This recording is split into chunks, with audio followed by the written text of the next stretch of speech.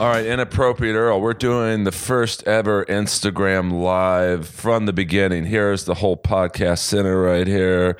Number 3 right now on iTunes Comedy. So I'm sure my stand-up comedy fans are real happy about that.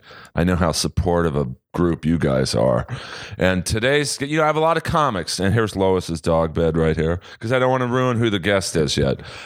I have a lot of comics on the show. I have a lot of roast battle people on the show. I have a lot of 80s musicians on the show. I had the legendary Vicky Hamilton on last week. And by last week, I mean 2 days ago. Buy her book, Appetite for Dysfunction, at VickyHamilton.com. I don't get any cut of the proceeds. Support my friends. But today, I have a legendary figure. And I'm going to pan very slowly over. It's a reveal. There's my doll from the Jellies on Adult Swim coming soon. See, I'll get the plugs in. Legendary manager in the comedy business.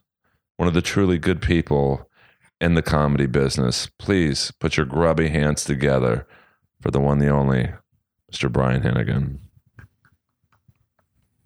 I can think of a few people. Better speak into the mic, though. It works better that way. I can think of a few people who wouldn't be thrilled about meeting me again. But that's the tough part of your job. You have to, like when I was going through some drama on Roast Battle, let's just say maybe I wasn't pleased with how I was being treated. Right. Someone said to me, Earl, you need a manager. Yeah. And I naively said, what could they do for me? And they said in one sentence exactly what I needed.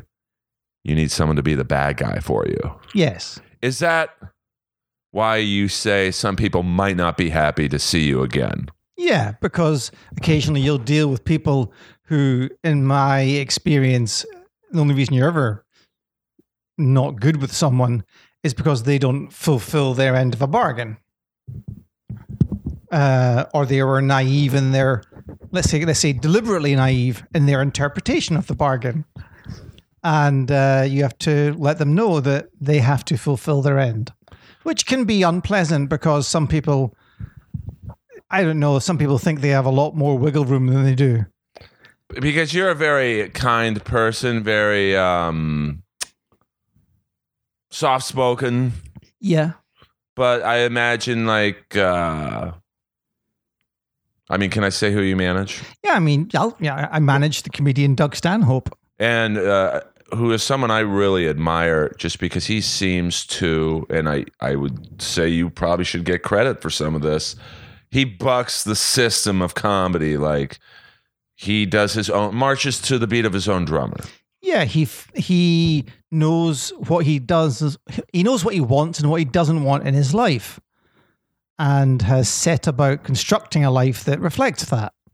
Which is, in the world of stand-up comedy, when you're a comic, and I'll throw myself under the bus, when you're a comic of my fame level, which is basically no fame, you have to, pardon the language, take it in the ass. You have to do what you're told. You have to play where they tell you to play. And I love how Doug doesn't do that. Now, he's certainly at a higher fame level than I am, so he's allowed that wiggle room. But even when he wasn't, as famous as he is now, or he still was like, no, I'm going to do it my way. Sure, and I suppose that's where I don't want to immediately contradict you, but that's where I'd come in and say there are a lot of comedians that I've spoken to and speak to who talk about the way in which Doug does things, both in terms of content and also in terms of the business side of things. And they always come in slightly with, well, that's okay for Doug because he's Doug Stanhope. But bear in mind, Doug has been doing this operating this way for decades. So I've been working with Doug since 2002, and that was, we were playing a barely 100-seat room at the Edinburgh Festival Fringe. So the idea that somehow his way of life and the way he does things is allowed because he's at a certain level is not accurate. It's allowed because it's what he wants. Right. But and so forgive me, that's why I reprimand all comedians at any level. You do not have to do what someone else wants you to do. I don't know. I found in my personal experience, it's you either do it or they'll work with someone else. Yeah, but that's a choice. That's your choice.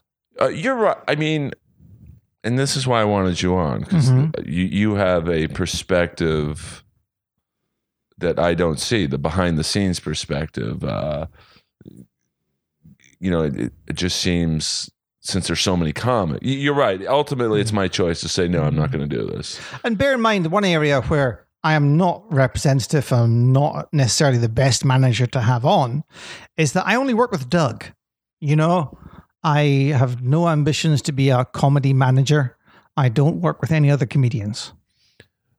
All right, this podcast is over. No, I'm just kidding. But I mean, I think Doug is, I think every comic, no matter their style, looks up to him, male or female, because at least on the surface, he does it his way. He doesn't necessarily play the game. Like, I see comics who are successful that play the game. And that's what I hate. Like, I just want to be funny. Yes. I just want people to walk into a room and go, Earl's funny. Yeah. I don't necessarily care about being on this TV show or that TV show. I want the respect of my peers. And in defense of those comedians, I mean, which I understand, no comedian or no artist in any field doesn't want the respect of their peers.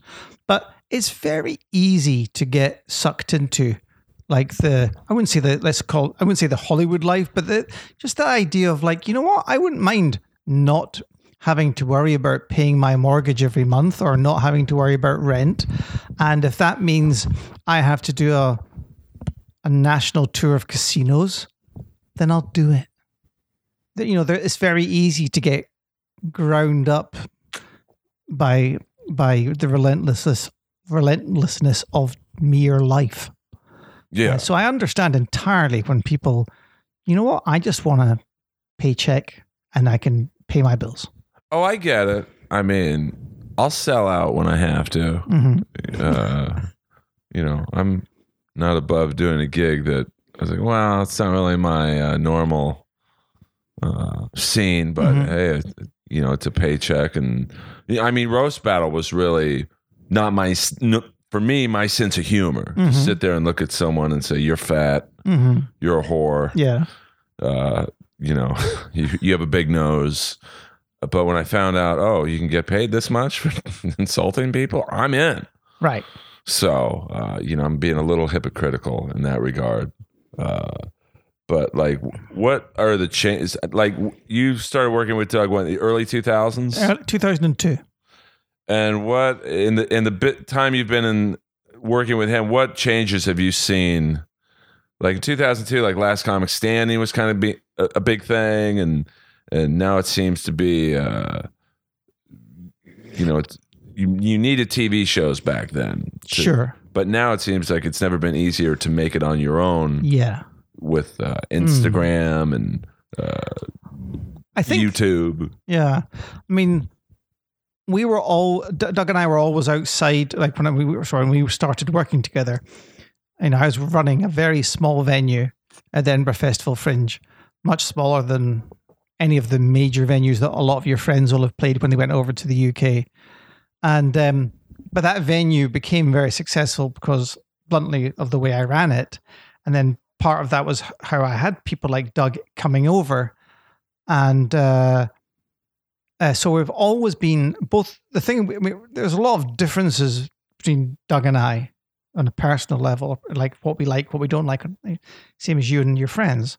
But we agree we have a similar attitudinal level of not caring about the system, which I love. And so I think when you put that together, that meant that when I became more and more involved in Doug's life, I was very happy to join him in a crusade that avoided all of the system.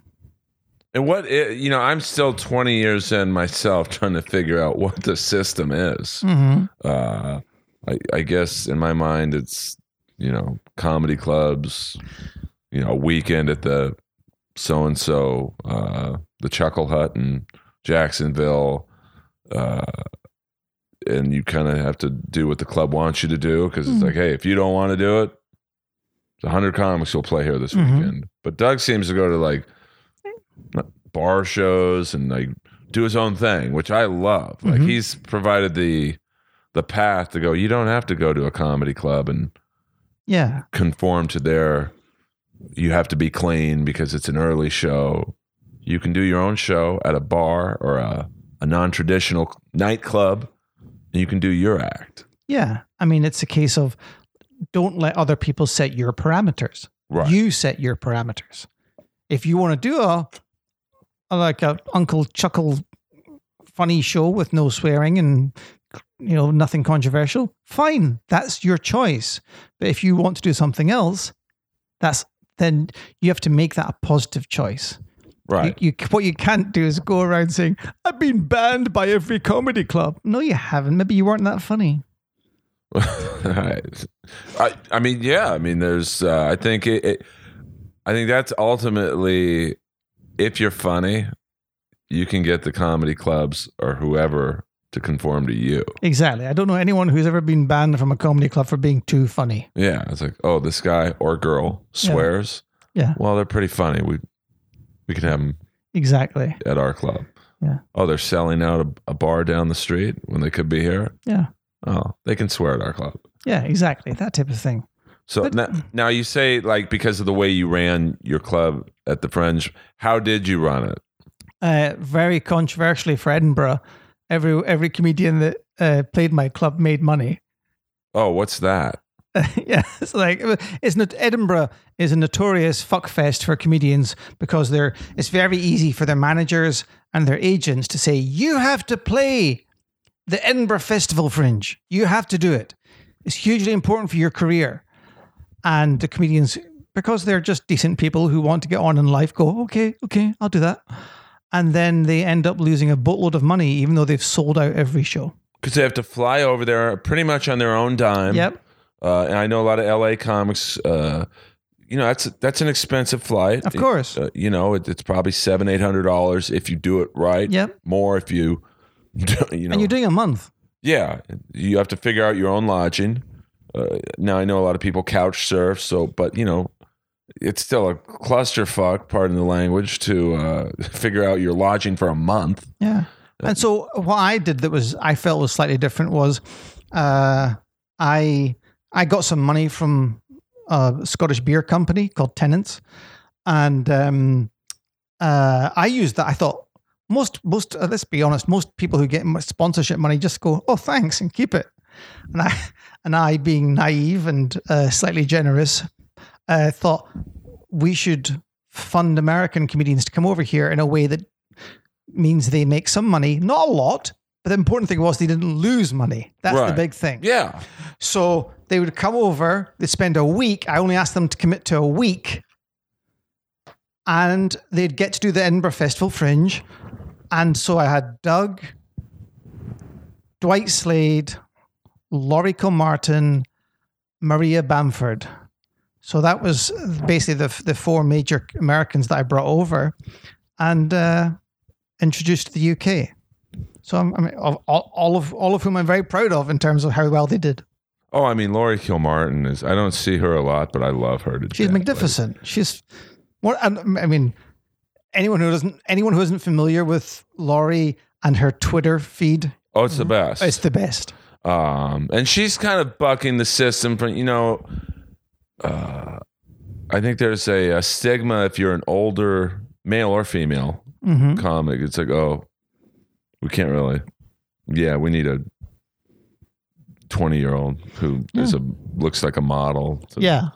They're going to get the next comedy special or, she's another one that's like, no, you can, if you're funny, buck the system. And she has a tremendous work ethos. Like She's one of those comedians that's out almost at night. Seems to be out every night, like going up somewhere. I mean, that's one thing I can say I do have. And I noticed the funny, Doug's work ethic is tremendous work ethic. Like last time we talked and you told me his tour schedule, Canada, Australia, like, I thought I had a work ethic going to Van Nuys to do a gig. Right. But you have to, like. Yeah. One of the great things about if you have a manager who can build it for you and building an international touring base is that it means that you have more dates in the year than you can fulfill. Meaning because you can travel the world. So if you don't feel like playing the States for a year, you can do that. That's amazing. So building up an international touring calendar for Doug was very much part of a thing to do. Like, how do you game plan something on that scale? Like, do you go, well, Australia would like, do you go, who would, because his fan base, do you sit there and go, where are a lot of his fans? Well, that's where social media made things so easy, because when the fans are coming to you and they're following Doug, and you can look at the stats on Facebook or Twitter and see where they are. That gives you a very good feeling about where would be a lucrative place to play. And when I say lucrative, I don't mean in a purely financial sense. I mean worthwhile. Something that's going to give you sustenance. Right. So the invention of social media was very important for our business model. And do you lump Instagram into that as well? Because that seems to be the hot. Yeah, Instagram's the hot one just now. There'll be something hot tomorrow. It's just that adaptability thing. Yeah. I mean, Doug personally loves Twitter. I think, as do most comedians, I think. But I like it because it helps me release some of my bitterness about the business. Okay. It's in that one tweet. Yeah. Like, I just had a guy today ask me for a tape to play a bar show in Hemet. Oh my God. Wait, isn't that where Scientology's from? Yes. But, now I'm certainly a complete nobody in this business, but I've done enough to be like, I'm not submitting a tape to play it's actually in a roller skating rink. Mm-hmm. I'm like, you got to be kidding me. But again, that's where you go, no. I am getting a thicker skin, or maybe that's not the right phrase, but, because I hate confrontation. Mm. I would much rather have someone else go, no, Earl's not going to do that. Yeah. But at the moment, I'm a one-man soldier, Brian.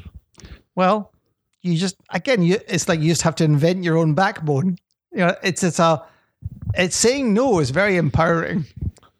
Right. Well, it's tough because, but I feel, like creating this podcast has been my bucking the system. Right. So it's given me great. Well, again, you're creating your own system. That's what you're doing.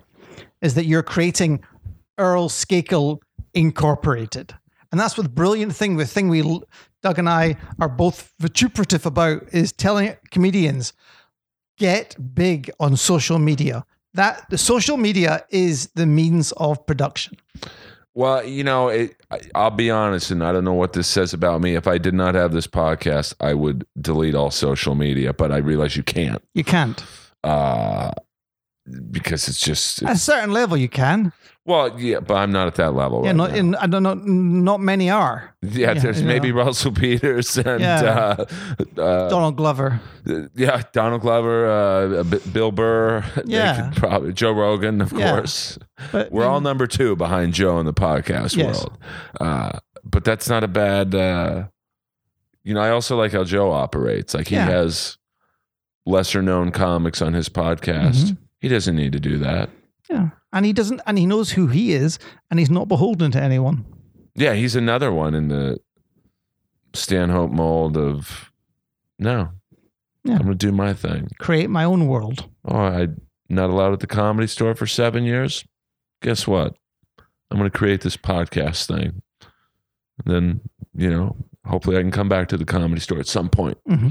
And then that all worked out once a certain individual was Oh, I remember those days. I remember going up to the Comedy Store because for various reasons, Doug had stopped playing the major comedy stores in LA, and I remember going into the Comedy Store to sound them out about Doug doing a show there, and we went into they showed me the belly room, and they showed me the original room, and I said, "Is this the biggest? I said, "No, I've got the main room." I said, "Can I see that?" And this is going back like 6, 7 years. And we went in, and there was dust on the table. I don't think the room had been used in, I don't know, a month. It's a different era. I know. And I said, "We'll do this room." And they went, "Really? Are you sure you'll fill it?" You know that. And I had no doubt, but I was just astonished that it had got to that point. I mean, it was, I would say right around the time you started working with Doug, early 2000s. It's hard to explain to people what it was like at the store because it's so different now. Yeah. Even on a Monday night like tonight, all 3 rooms will be sold out. Indeed. On a Monday night in 2003, you'd be lucky if you had 40 people in the whole building.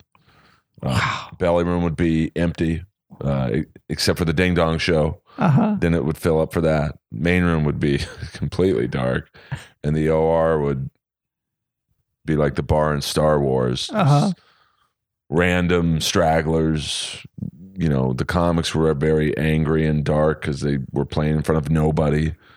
And, you had a talent coordinator who, let's just say he had some interesting accounting methods and some interesting views on certain elements of society. So now it's like,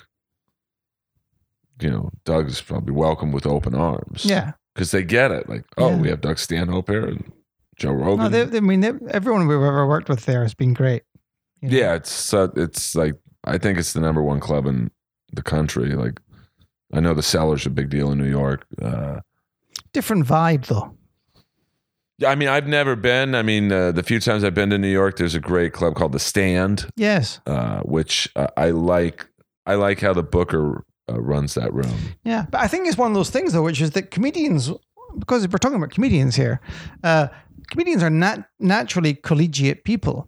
So if you give them a warm, welcoming environment, they will naturally help you make it into a lovely venue. Right. And that's clearly what was lacking before, was there was no warm welcome. No, there was a welcome, but it was like I remember the first time I did Potluck there, which is the open mic night. I saw Brody Stevens, who I now love. Uh-huh. But he made an open micer cry because he was hosting. Uh-huh. And, a lot of people were bombing back then, but this comic had a particularly bad set. And Brody was like, "Where are you from, man?" And the guy was like, "Oh, I'm from La Jolla." And Brody was like, "Well, that drive just got a lot longer."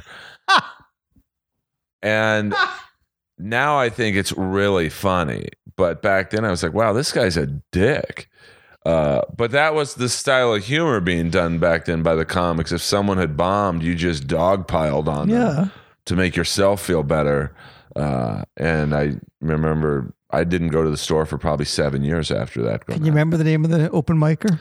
No, I don't. I just remember Brody because Brody is very memorable. And I remember a couple people after that open micer had bombed. There was a comic by the name of John Little, and he was he kind of bailed on a bit halfway through it, and Brody's like, "You got to be professional, man," from the side mic. And I'm like, well, that's kind of rude to say that. And the John looked at him and goes, "I'll be professional when you're not such a dick." And it was like, oh wow, this is like, it's very confrontational, the room. And I had seen a few other instances of comics being brought up by well, if you like comics who suck, you're gonna love this next act. And like, I was like, wow, this is, I don't know if I'm ready for this. I think we've used that one on tour. Yeah. I was like, wow, this is very aggressive. So I left the store for a very long time. Where did you go? To be honest with you, bar shows, open mics, and that probably held my progress back because I got so good at playing shitty rooms that then I started getting spots at the Improv, which is funny because I'm so ingrained at the store now. But back then, the Improv showed me love first, and I didn't know how to perform in a club because I was so used to being heckled by drunks or getting shit literally thrown at me. And I was like, wow, they're listening. Like, were you on the road at this point? Oh, I was, I would say about 4 years into my comedy career, I started opening up for people. And, I probably wasn't ready, to be honest. I mean, but back then, I realized now that the headliners were using me for a ride.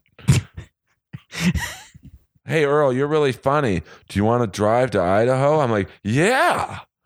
I was a little green. But it toughened me up, and I found out that some headliners are a little late. Did you ever? Is there anyone? You don't have to tell me who, but is there anyone in the business you're not on talking terms with? Yes, one person. Oh, is this well known? It is if you follow the roast battle world. Oh, I'll tell you off air. Okay, but they did something they shouldn't have, and it caused repercussions that may not ever be fixed. So unfortunately for this person, they are, I don't even want to give their gender, but they are the only person that I truly hate. Now, again, I know let's not give anything away, but is this a person? Is it a performer? Yes. Right. So it's not management or agent. Oh no, managements and agents. I have a great relationship with, but up until roast battle, which has done a lot for me, they were like, all like, "Hey Earl, you're really funny. Just call us when you get something." Yeah. I mean, literally, one guy said, "Hey, I could sign you right now, and you'd be the funniest person on our roster." And they work at a big agency, but if I take you upstairs to my boss, I guess when they're thinking of signing someone, and I know you know this, they have a meeting with all the agents and people up there and say, "Yeah, I want to sign this person." And the first question they're asked is, "What do they have going on?" Yeah, but see, that's where I don't know that world, because the only person I've ever worked with is Doug Stanhope. And the reason I work with him is because he is ultimately, looking back on it, is because I could perceive he was endlessly creative in the world of being funny. Right.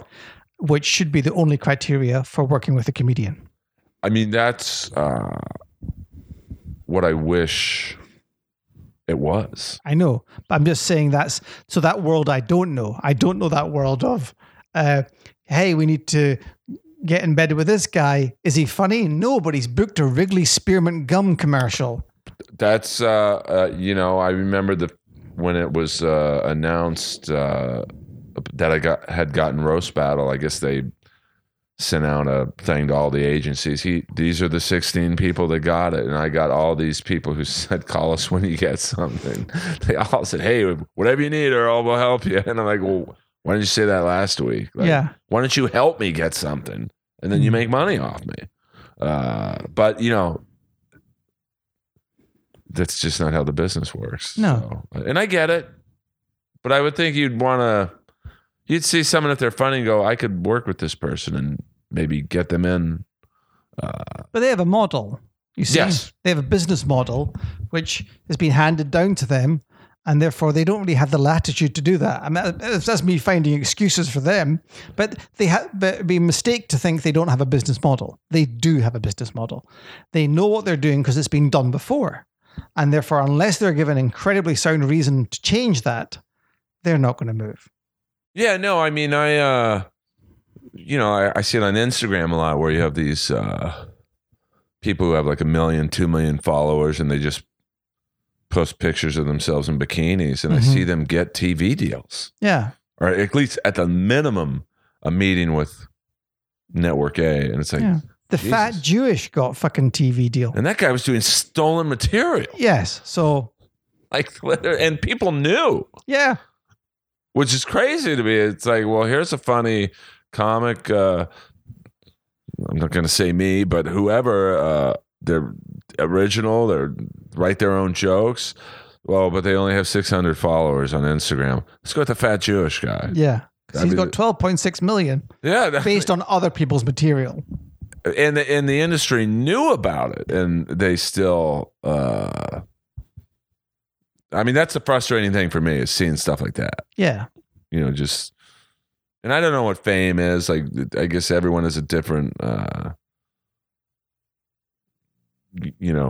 I'm sure to an open micer, I'm famous. Mm-hmm. Like, oh, he has a podcast. He's hugely influential. He's paid regular at the Comedy Store. To me, Doug's famous. Or maybe famous is the wrong word, but successful. And then I don't know who Doug thinks is. Maybe even Doug looks up to someone. I don't know, whoever and then that person looks up to someone. Like Joe Rogan looks up to, Albert Brooks or whoever. So there's always someone above you, I guess.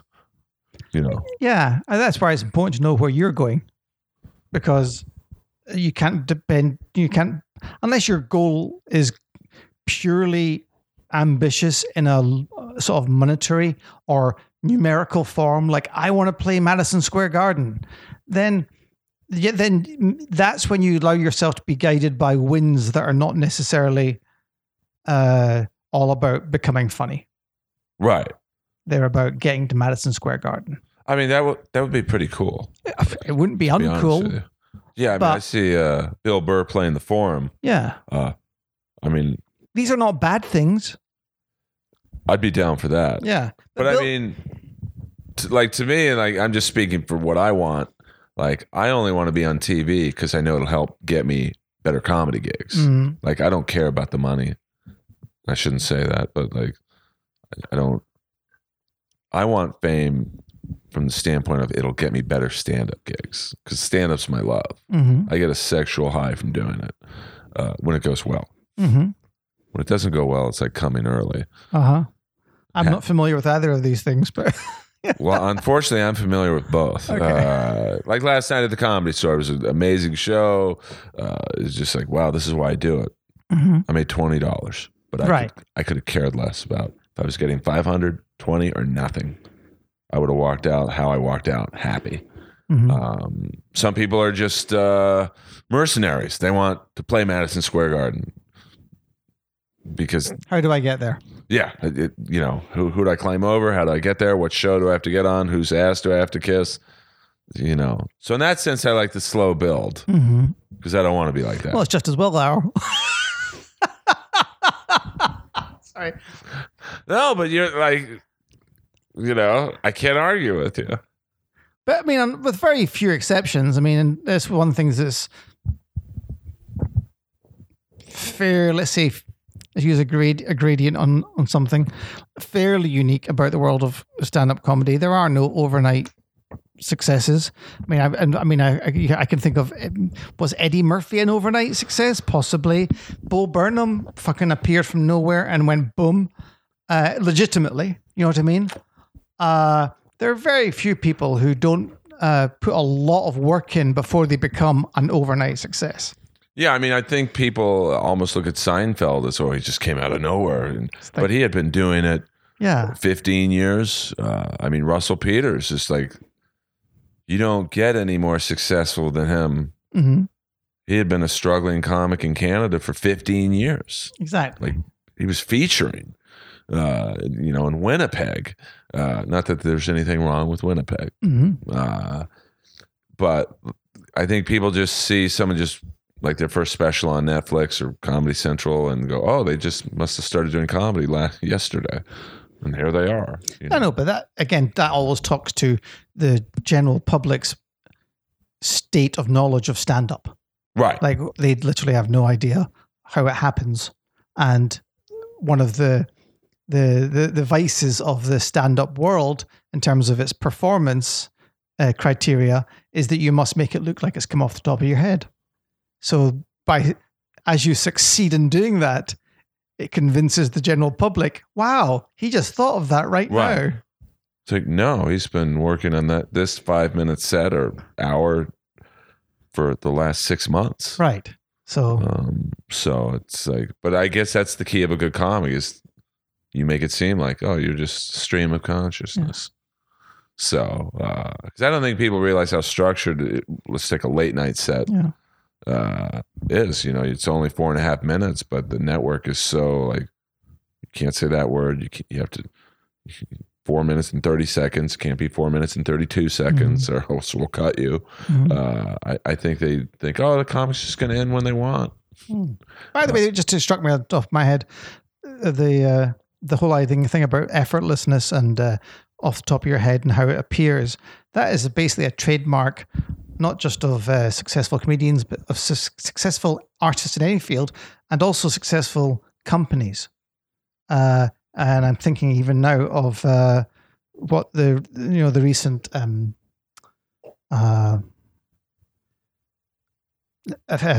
happening, shall we call it, with Nike and Colin Kaepernick.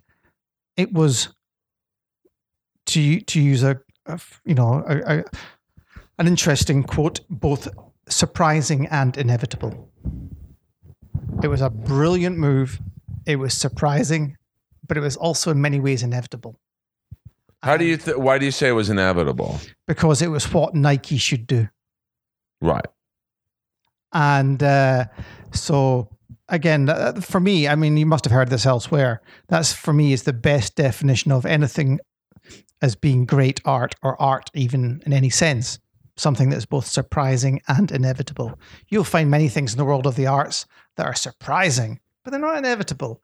And similarly, you'll find things that are inevitable, but they're not surprising. It's when you find something that both excites for the right reasons and also is a natural progression that you go, wow, that is fucking brilliant. I mean, a lot of love to Kaepernick for, I mean, he's probably ruined his NFL career by taking a stand that he had to know was not going to be popular. Yeah. Because, most of the NFL owners are crusty old white guys. I think there's one black. I want to say the Carolina Panthers have a black owner. Yeah. But, so 31 out of the 32 teams have, essentially what boils down to plantation owners. But he did it anyway. Yeah. And again, it could well be a case of what you describe as positive mission creep. Like when he first took the stance, it was an intuitive thing, and he didn't yet have the let's call it the manifesto. But as time progressed, that developed, as often happens in historical movements. So it was a great thing. And I think that when Nike, sealed the deal with that announcement, it was fantastic. Brilliant move. And again, go back to the thing about stand-up comedians. They made it look easy. Right. They just announced it. Oh, I loved it. It's one of the great, I think it's the greatest ad campaign of the last 15 or so years. But it was also the fact they'd sealed all the corners of the envelope because they had a 10-year agreement signed the previous year to sponsor or provide the uniforms for every single NFL team. Meaning the NFL can't turn around and say, hey, Nike, fuck off. Right. And I love how the debut of the ad happened on Thursday Night Football, the opening game where all the eyes are going to be on that game. And it was kind of like Nike saying, suck it to the NFL. It was a masterpiece of marketing. You don't often get to see that. Yeah, I can, I literally think you have to think back to the monumental Ridley Scott advert for Apple. Right. That's how far back you have to go to see something distilled down to one commercial and launched with such succinct brilliance. Right. Well, yeah. And so that's what I think, again, this thing about making something pure, natural, but also inevitable. That's what, that's why That's why controversial comedians, people who style themselves controversial, are basically on a doomed mission, because they're telling you up front they're controversial, and they're coming out the gate going, I need to find controversial material. And it's like, no, you need to find something that's funny, or you need to find something that annoys you and then make it funny. But just saying you're going to be controversial is just a waste of time. Well, we're going to talk about this a lot more, but we're going to end the Instagram live feed. You got to listen to the rest on iTunes. Brian, where can people find you on Twitter for the Instagram? Oh, I am at Mr. Hennigan on Twitter, and I am at Mr. Hennigan on Instagram. That's all I care about. And that's all you guys should care about. Brian's one of the best, but we're going to talk a little bit more. But I gave you a little taste. Now you got to go over to iTunes, the Steve Jobs machine, to listen to the rest of this podcast. You have one hand. All right. I was going to ask how long you're going to keep that up. I mean, you've been holding your iPhone. It's tough. It's I'm 49, Brian. I know. I go for as long as I can. Yeah, but I mean, the good thing is, you can. Again, you just get a little case and have a little tripod, and it'll be easy. I don't like to do anything the easy way. I gathered that, Earl. As you can tell, the whole interview. Now, this is for the most part an audio-only podcast. I'm working on doing it Rogan style with cameras and whatnot, but that's in the future. Yeah. I was literally propping up my iPhone with 2 bottles of water. Mm-hmm. So let me return. Very successfully. Well, I'm a one-man unit. But going back to controversial comics and that topic, like, I'm a huge Dice Clay fan. Mm-hmm. As is Doug, as is Joe Rogan. Yeah, I mean, Dice, I remember seeing him at the Wiltern in 1987, I believe. Right as he was ascending to greatness. And that was really, I remember seeing him going, this is what I want to do. Mm-hmm. Like, wow. Just, he was a rock star. Mm-hmm. And I had known him originally as an actor. Really? Because he was in a very... Not Ford Lane. No, not Ford. I mean, that was a good movie, but like, he was in an NBC show called Crime Story. And Crime Story was the first show Michael Mann had done after Miami Vice.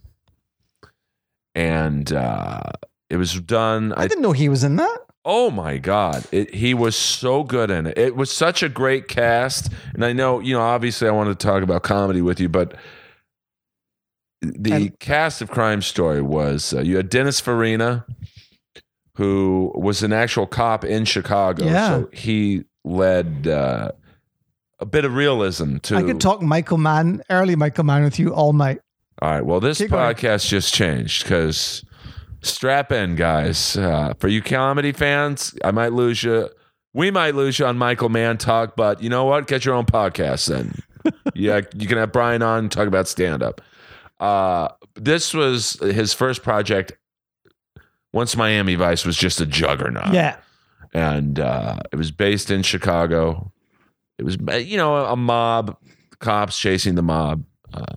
Very good actor by the name of Anthony Dennison was the mob, the good-looking mobster. Mm-hmm. Dennis Farina was chasing him. He had a crew. Yeah. Ted Levine, who was... Oh, of course. Buffalo Bill. Say no more. He was part of the bad guys. And one of the detectives in Heat. Yes. I'm a huge Ted Levine guy. And it's sad that, you say Ted Levine and everyone's like, Buffalo Bill. Sure. Like, his body of work is... Yeah. Hundreds of films and TV shows. Oh yeah, absolutely. He's a brilliant actor, and I remember realizing it was him in Heat. I was like, oh yeah, that's him, the other guy. Yeah, he's very good at disguising himself as, like in Heat, he didn't really look like Buffalo Bill. No, he didn't. He's a chameleon. Yeah. And he was also in Wonderland, where he played one of the policemen with the John Holmes murder case, and he's good in everything. But he was so funny in Crime Story, and he wasn't known as Dice back then. He was Andrew Clay. Really? And now you know what this talks to. This talks to that wonderful period of the late 90s where, for some reason, not for some reason, obvious reason, the lack of internet, there are shows that are well known in the States that are unknown in the UK, and people, like, for example, people understand that Gilligan Island wasn't big in the UK because it's years ago. Right. But there are things from the early 90s where people go, what? That wasn't, it's like, yeah, the internet still wasn't a thing then. Right. You know? It's like one of you, I know you're into these type of bands, but I have often explained to Americans, do you know that I couldn't name you a single thing about the band Rat? I couldn't even tell you a single thing about them. As you shouldn't. Because they happened in that little window where, yes, you don't expect music to have crossed via the internet, but for some reason it's in recent enough memory that part of you does think that people would know who Rat are. Well, they were an interesting band. We could just see. This is what I love about this podcast. Now we're just we're freewheeling. We're improving, as you UCBers would like to say. They never went over to the UK or Europe that much. So they were really basically just an American fame band. But Motley Crue did go over there. So it was really just Poison's another band that never really. They were huge in America, and for whatever reason, their managers just didn't either see the need or didn't think they'd be good or whatever to a UK market. But you also have to, again, it's that the internet is so important in this because you could go back and look at like the UK charts and the US charts for all the weeks of the 70s and 80s, and they're entirely different acts. Yeah. And then as the internet arrives, it just homogenizes. What's number one in the UK is number one in the US. Right. It's just a global thing now. And the bands that are big in the US but tiny overseas and vice versa start to just disappear. Yeah, I mean, there was a band called The Outfield. Oh, yeah. Who I loved. Three-piece band, but pop rock, I guess you'd say. They were huge. They were from the UK, but the funny thing is they weren't really big over there. And then they did the video over here, and they blew up in America. And I don't know if they ever really got mainstream success in the UK, even though they were from there. Yeah, those are the ones that are interesting. Yeah, but that was the power of MTV. You get, and that video still is in heavy. Well, they don't even play videos anymore, but their video "Your Love" is still played. Right. Let's circle back to Crime Story. Yes, Crime Story. So that's how I knew of Dice. Like I remember going to the Wiltern and going, "Oh my God, that's the guy from Crime Story." Huh. Because I believe Crime Story was still on the air. I think it was from 86 to 88. But it just cost too much money. Yes. To make, because it was a period piece. Yeah. So the first season's in Chicago, and to play the late 50s era in Chicago, you needed all those cars, you needed the wardrobes, the buildings, and then they moved to Vegas for season 2, and it's the same thing. It had to be incredibly expensive to shoot. So. And was it during that period that man made Robbery Homicide? This would have been, I believe Crime Story was on the air from 80, I want to say either late 86 to late 88. So it was in that time frame. Miami Vice was starting to decline a little bit, but still very popular. And then I think he started he wanted to make movies. Yeah. Probably getting sick of TV. Well, it wasn't the first movie he made, the one that he then remade as Heat. Right, which was L.A. It was Heist or something, wasn't it? No. Well, Heist was with James Caan. Yeah. Oh. Thief. No, that was Thief. That was Thief. Thief was with James Caan, and it's funny, in Crime Story, there was a fat chubby actor by the name of John Santucci, who in real life was a jewel thief. Really? And he was the technical consultant for Thief, which was James Caan playing a jewel thief. And Michael Mann is, what I love about Michael Mann, and I kind of wish comedy worked this way, is he uses a lot of the same actors. Yes, he does. Which I love. Tom Noonan. Oh my, Tom Noonan is like one of the best bad guys. He's the epitome of a working actor. Yeah, but also that scene in Heat where he's sitting on the porch laying out the plans. It's one of my favorite movie scenes because De Niro is like, how do you find out all this information? Yeah, listen, I'm speaking, people have to, I'm so excited. I love it. That moment when he's laid out his plans and De Niro says, where'd you get this? And he just goes, it's out there. I steal that line whenever. But then De Niro, he continues talking, and De Niro gives him this look of, you better not be fucking with me. You can just, it's a fantastic bit of non-editing where they've said, no, don't cut here. Let the scene where De Niro just keeps looking at him play out. It's brilliant. You might be my favorite guest of all time. That we can break down a scene with Tom Noonan, like, because it bums me out that he's not. And maybe he did. And this might be a parallel to some comics aren't famous, but they don't care. They just like doing comedy. Like Tom Noonan is the epitome of a working actor. He's worked for literally 35 years steadily. Like his IMDb page must be 300 credits. And he's not necessarily famous. But that scene with De Niro, it stuck with me. Just they had great chemistry.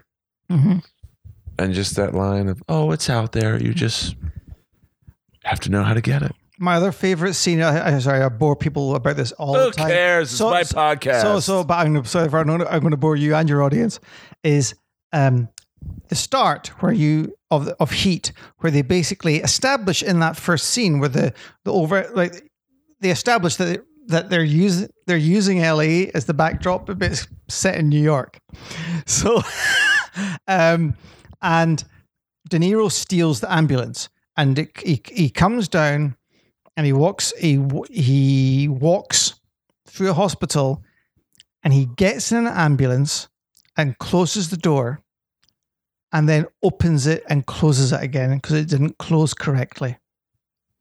That for me is one of the greatest moments in cinema, because everything is like set up like a perfect, like, here's the plan, here's the heist movie, and it's so super smooth. He arrives on the train, he goes in the hospital, he goes through the hospital, he steals a coat, he gets in the ambulance, and then he has to close the door twice, because he didn't close it correctly the first time.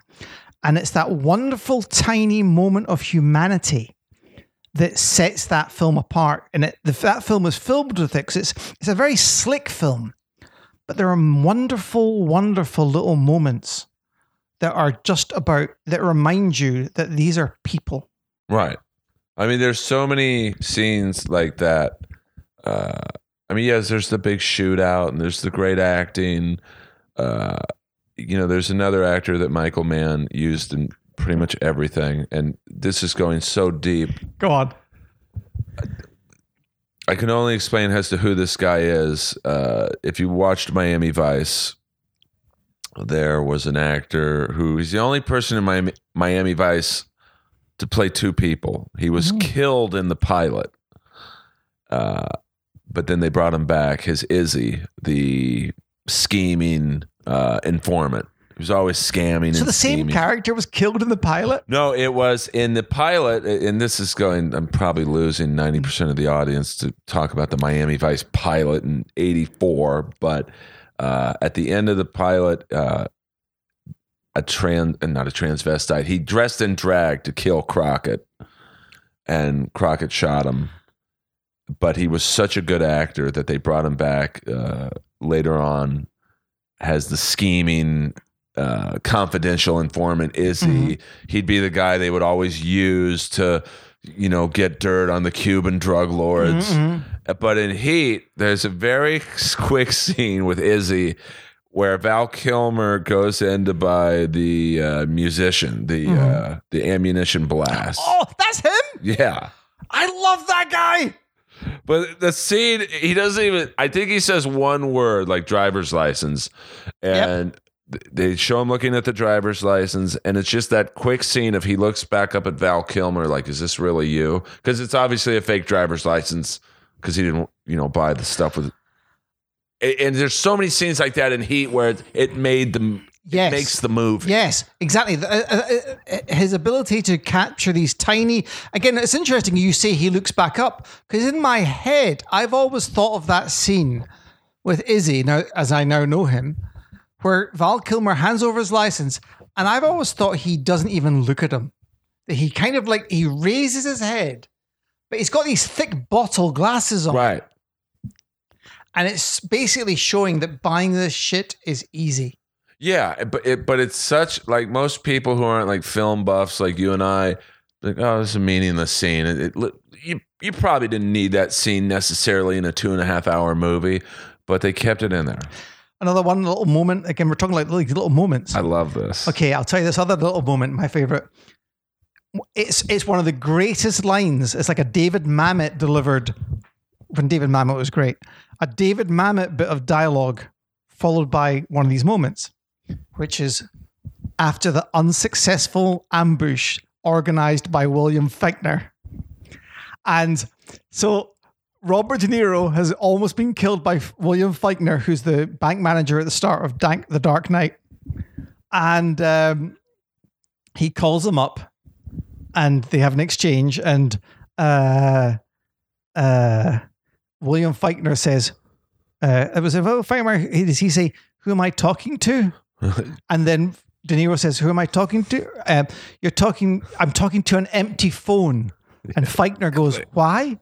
Because there's a dead man on the end of this line.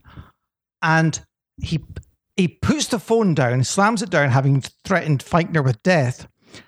And what they do then that's brilliant is they just cut back to Fichtner in his office looking at Henry Rollins. Yeah.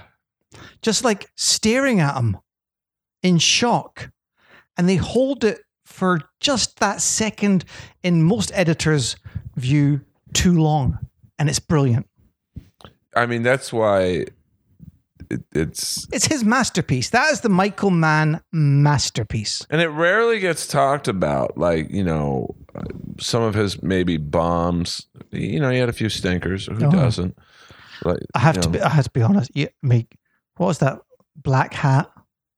Well, I mean, I love Michael Mann. Like, I am a Michael Mann guy. Yeah. But that Miami Vice movie was horrific. Oh, I need to pee. Oh, yeah. Well, listen, we're going on so long that we have to pause the podcast to switch out the tapes. So I'm pretty skilled at doing this now. So just remember, we're talking about Michael Mann's Miami Vice, the movie, and we'll be back in 2 seconds. We are back. We took a little break. So we covered off Andrew Clay. We're breaking into Tom Noonanville. We covered Izzy from Miami Vice. Now, if you're really into Michael Mann, he also did a movie called Band of the Hand. What? Oh my God! It's Izzy's in it. Band of the Hand. It's I forget let me look it up. It's something where Stephen Lang, who once again Michael Mann used a lot. He was the DA in Crime Story. He takes 5 people from a youth home and they live in the jungles of the Bahamas. And it's just it's a teenage angst type of movie. Is it Lord of the Flies-ish? He was like this guru to them, and he's trying to teach them how to be better humans. And all. I've never even heard of this. Band of the Hand. It's with Stephen Lang. There's a black actor who was in Colors. It's a great cast, and I think Izzy was in it for a sec. Izzy had a cameo in it, but it goes back to Michael Mann using the same people. And he also used Izzy for one quick scene in Crime Story.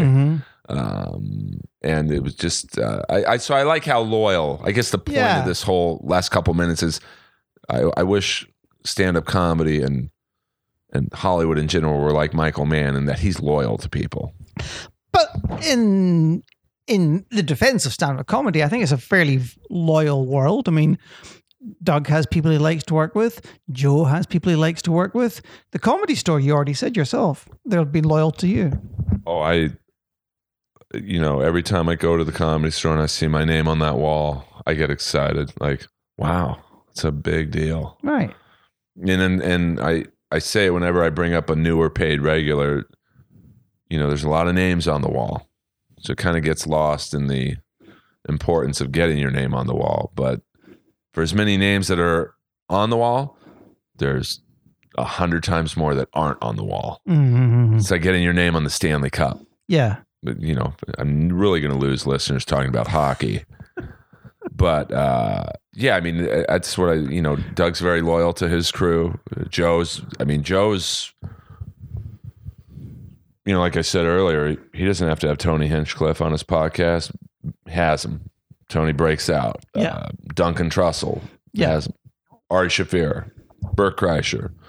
And now all these people have successful podcasts, and they have people on their podcast. Indeed. And, it's like dominoes. Yeah. Doug has this person open for them. Yeah. They get Doug's fan base. And I love that. To a very small degree, I try and do that. Yeah, that means there's a cliche there, or not a cliche, but a phrase, that one, a rising tide raises all boats. It's like, I think in the perfect world, there's enough piece of the pie for all of us. Yeah.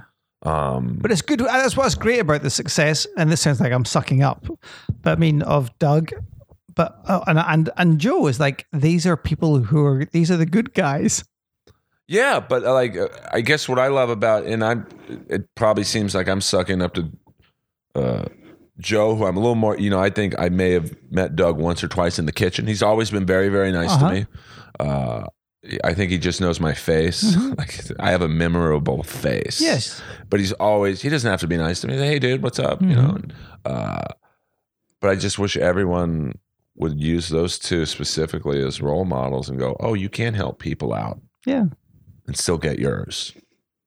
You can almost get more because then they want to help you out. Yeah. And not that you should help people, like Joe and Doug don't help people out with the expectation of, okay, you're going to get me a gig down the road, right? No, I can get those on my own. But help another open micer out. Yeah. Yeah, I'd say Doug loves helping other comedians more than anything else.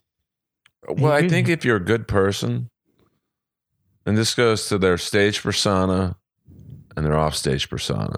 Like, if you watch Doug's on-stage act, you're like, wow, this guy's got to be like, maybe not the greatest guy to hang out with. That I can't think of a nicer person than him. Like, always inviting everyone back to the back bar and making them drinks and just talking to an open micer like he's their best friend. And then Joe's the same way. Like, I just, I look up to both of them. Even though I'm older, I think, than both of them, I still look up to them. All right, back to Band of the Hand, by the way. I don't have a red band helping me look up stuff. So, if you hear on the audio version. A red band or a Greg Chaley. Or a Jamie Vernon. Yeah, Jamie Vernon, Greg Chaley. I'm Earl Skakel has Earl Skakel. Band of the Hand came out in 1986. Wow. And it's a movie, I was somewhat right, where juveniles who have lost causes are reformed by a war veteran using survival tactics in the jungle. And obviously the war veteran is the great. I never like calling someone a character actor. Yeah. Because I think that's dismissive. I don't like calling a comic an open micer. Right. But I guess in the technical sense, Stephen Lang, Tom Noonan are character actors. Sure, but also, it's a very snobby, dismissive term, because I would give you an example. I would say, strictly speaking, Gene Hackman is a character actor. Oh, Did we just say Gene Hackman? We just did. We might have to switch tapes again. Because you're right. I mean, because he's in that weird,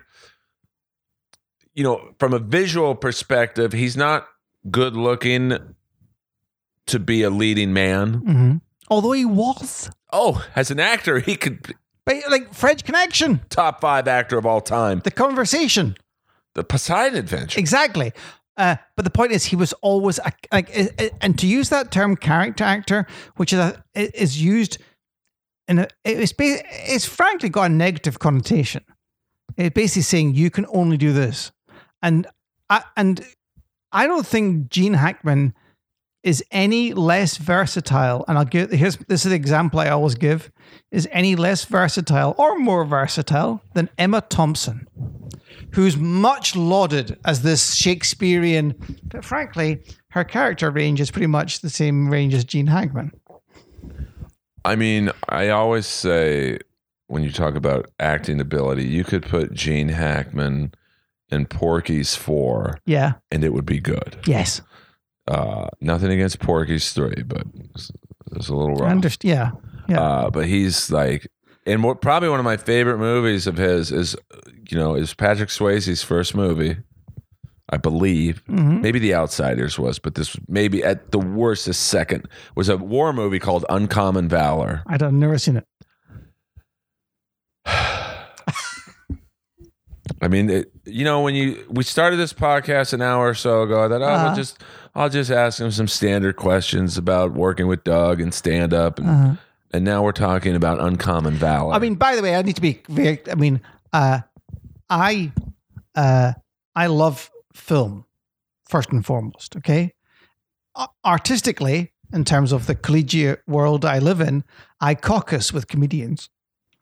I'm like Bernie Sanders or whatever. Right. But he should have caucused. But you know what I mean? It's like there is no greater bunch of people to hang out with than comedians.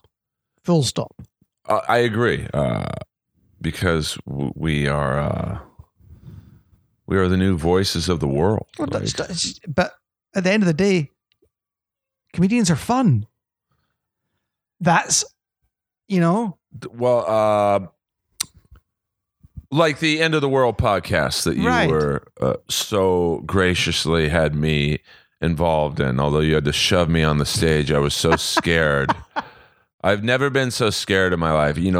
I've done comedy for 20 years. And part of my training in the jungles, the first 10 were playing the worst rooms possible. So my nerves are pretty calm. There's not many gigs I'm going to be scared to do just because I've done so many bad ones. But when you sat there and said, I'll never forget this, and you probably might not even remember this, you grabbed me in the hallway of the Comedy Store and said, go on there right now. We need some new blood.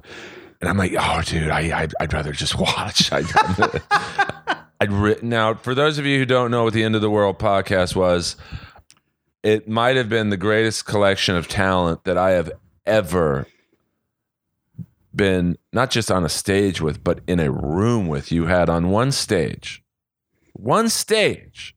Bill Burr, Doug Stanhope, Bert Kreischer, Russell Peters, Joe Rogan. Morgan Murphy, Sarah Tiana, Tony Hinchcliffe, Russell Peters, Jim Jeffries, Brendan Walsh, and again, and also it was that total eclipse of that election. Yeah, because they were all on stage live as this most awesome, in the meaning of the word, awesome election result took place. I mean, yes, for those of you, it was November 16th, 2016. It was the night of the election with Trump and Clinton. And we did an End of the World podcast, which was a sold out main room. Beyond sold out. It was there's that Springsteen video he did for Born to Run, when most of the crowd shots are just an endless crowd. Like you can't see the end of the crowd because it's just like an ant farm of people, and that's how the main room looked. Like you didn't see the back of the main room because it was like an ant farm of every crevice. People were where people go to the bathroom in the main room in the back. People were standing in that hallway just to watch, and you grabbed me in the hallways. Get up there. We need new blood, Skakel. And I'm like, oh, I'd rather watch, man. And you literally grabbed me by the arm, dragged me through the main room. I think people thought you were kicking me out. Well, some people had asked. Yeah, well, I'm sure. I can think of one person. And you took me through the back stairwell of the main room and just shoved me through the curtain. And I'm like, and I'll just never forget Bill Burr's face gone. And the only thing that saved me was Joe Rogan going, hey, everyone, it's Earl Skakel. And Bill's like, all right, we know. I think he thought I was just crashing the party, which a lot of people were trying to do. Like, I got to get on stage to get my 2 minutes of joke. That's another thing I love about comedy is that compared to, let's say, the world of acting, is that, like, Joe Rogan, who's, let's say in mafia terms, obviously a made guy and someone who's up there, all he needs to do is say, hey, Earl, and then every other comedian will go, oh, yeah. Yeah. Right. No, I mean, Bill Burr's face went from, am I going to kick your ass to get you off of this stage? To, oh, Joe just vouched for him. Exactly. And even though I don't know who this guy is, he can sit on the dais now. And you never really encounter that in the world of acting. It's like there's never that collegiate, hey, well, Meryl said she's good. Right. People will still be like, I don't like her. You know what I mean? Or whatever. Well, yeah, I mean, that night was so special and the energy in the room was it was one of, just having that, it's like an all-star panel. Yeah. But also the craziness of what was about to happen. Yeah. You know, I remember when I sat down, the first thing I noticed was there's a girl in the front crying. Because I think Bill... Was that when you came on? She's like, oh my God, Earl's here. I've never thought I'd be this close to him. Oh. Wow, his dick really is that big. But I had the leathers on that night. But it was just, I think Bill and Joe were doing commentary. They had the MSNBC on or whatever, announcing, all right, Trump just won Ohio. Oh my God, he's 30 points ahead. And then... Also, bear in mind, another thing that Doug kept hidden on the night was that he was dealing with his gal pal, soulmate Bingo, was basically on, like, I wouldn't say death's door, but something akin to death's door, because she had been injured in the previous 24 hours. And he agreed to go on with the podcast because he's that committed. He just didn't want to pull out. But he was doing the whole podcast knowing that Bingo was like, is she going to make it? Is she not going to make it? Right. It was pretty intense, apart from the election result. Yeah, I mean, that was, it was just so many emotions running in that room of I think the crowd was high off the just the array of talent that was, Morgan Murphy. I mean, like every person on that stage was funny. I was probably the least funny person on the stage. Oh no, don't say that. Well, there was a couple other people said that. You shouldn't. Right. There's a couple people I won't name, but but it was just, and the picture we took in the back after was like, it's probably my favorite picture I've ever been associated with. Yeah, it's just a good picture. Carrie Mitchell, Brett Erickson, like everyone. Wait, have you had? But you ought to have Carrie and Brett on. I would love to. You definitely, because I love them. Carrie's one of the greats of the Comedy Store. Brett Erickson, super funny dude. And there's not many couples that last the test of time in the stand-up world. Not many funny people come out of Peoria. That's true. Apart from Richard Pryor. Well, yeah. Him and Erickson. Yeah. And then, but there's not many couples who last in the world of comedy, especially at the Comedy Store. Believe me, I know. Oh, really? Well, it's not Insert awkward pause. It's not the greatest place to try and foster a relationship. It's just, just isn't. But, I gave it a shot multiple times. But all right, before I get into that, that's an off-air conversation. Okay. Let's get back to Uncommon Valor. Oh yeah. Never even heard of it. Here's the cast. Uh-huh. Gene Hackman, Robert Stack, Patrick Swayze, Uh-huh. Fred Ward, who, you talk about character actors. His resume is incredibly impressive. And you wouldn't think that this guy would be a good actor because he's most known for getting the shit kicked out of him by Larry Holmes in a heavyweight boxing match where he virtually didn't fight back for 15 rounds. He was just like, I'm happy to be here. You can hit me all you want. You're not going to hurt me. You're not going to knock me out. Uh-huh. Randall Tex Cobb. Whoa. He played a Vietnam vet. Basically, it's a movie about Gene Hackman thinks his son is still alive in Vietnam. So he gathers his old troop and they go into Vietnam to rescue his son, who they believe is still alive in a POW camp. I don't want to spoil the movie at the end of it for you, but so it's a movie that just didn't do that well for whatever reasons, but it's Gene Hackman made it an amazing movie. Yeah, and he did. And he always it's like, again, but there's nothing wrong with saying he was a great character actor. You had character in mind, and you inserted him in that slot, and he maximized it.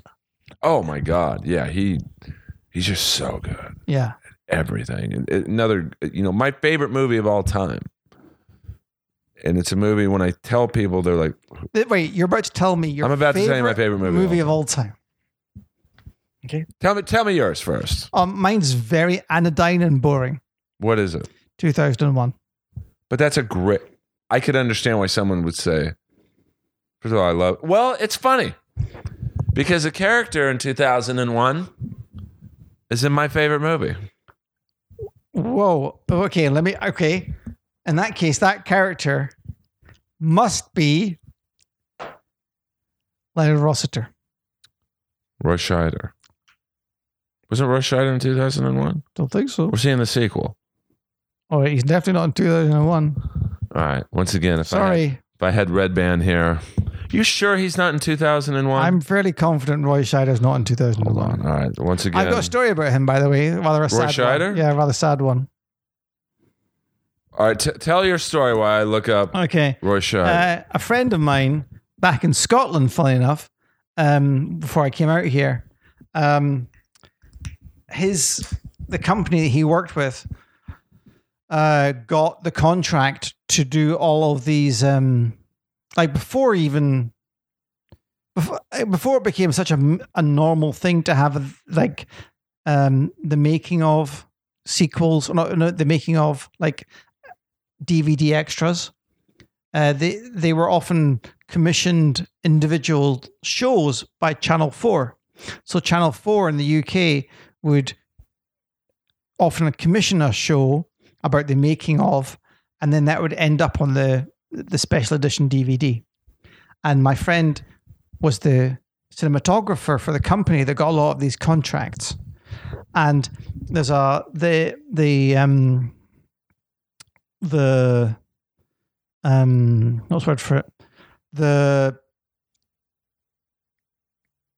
making of The French Connection was titled The Poughkeepsie Shuffle, which was so it wasn't just called The Making of the French Connection, it's called The Poughkeepsie Shuffle, The Making of the French Connection.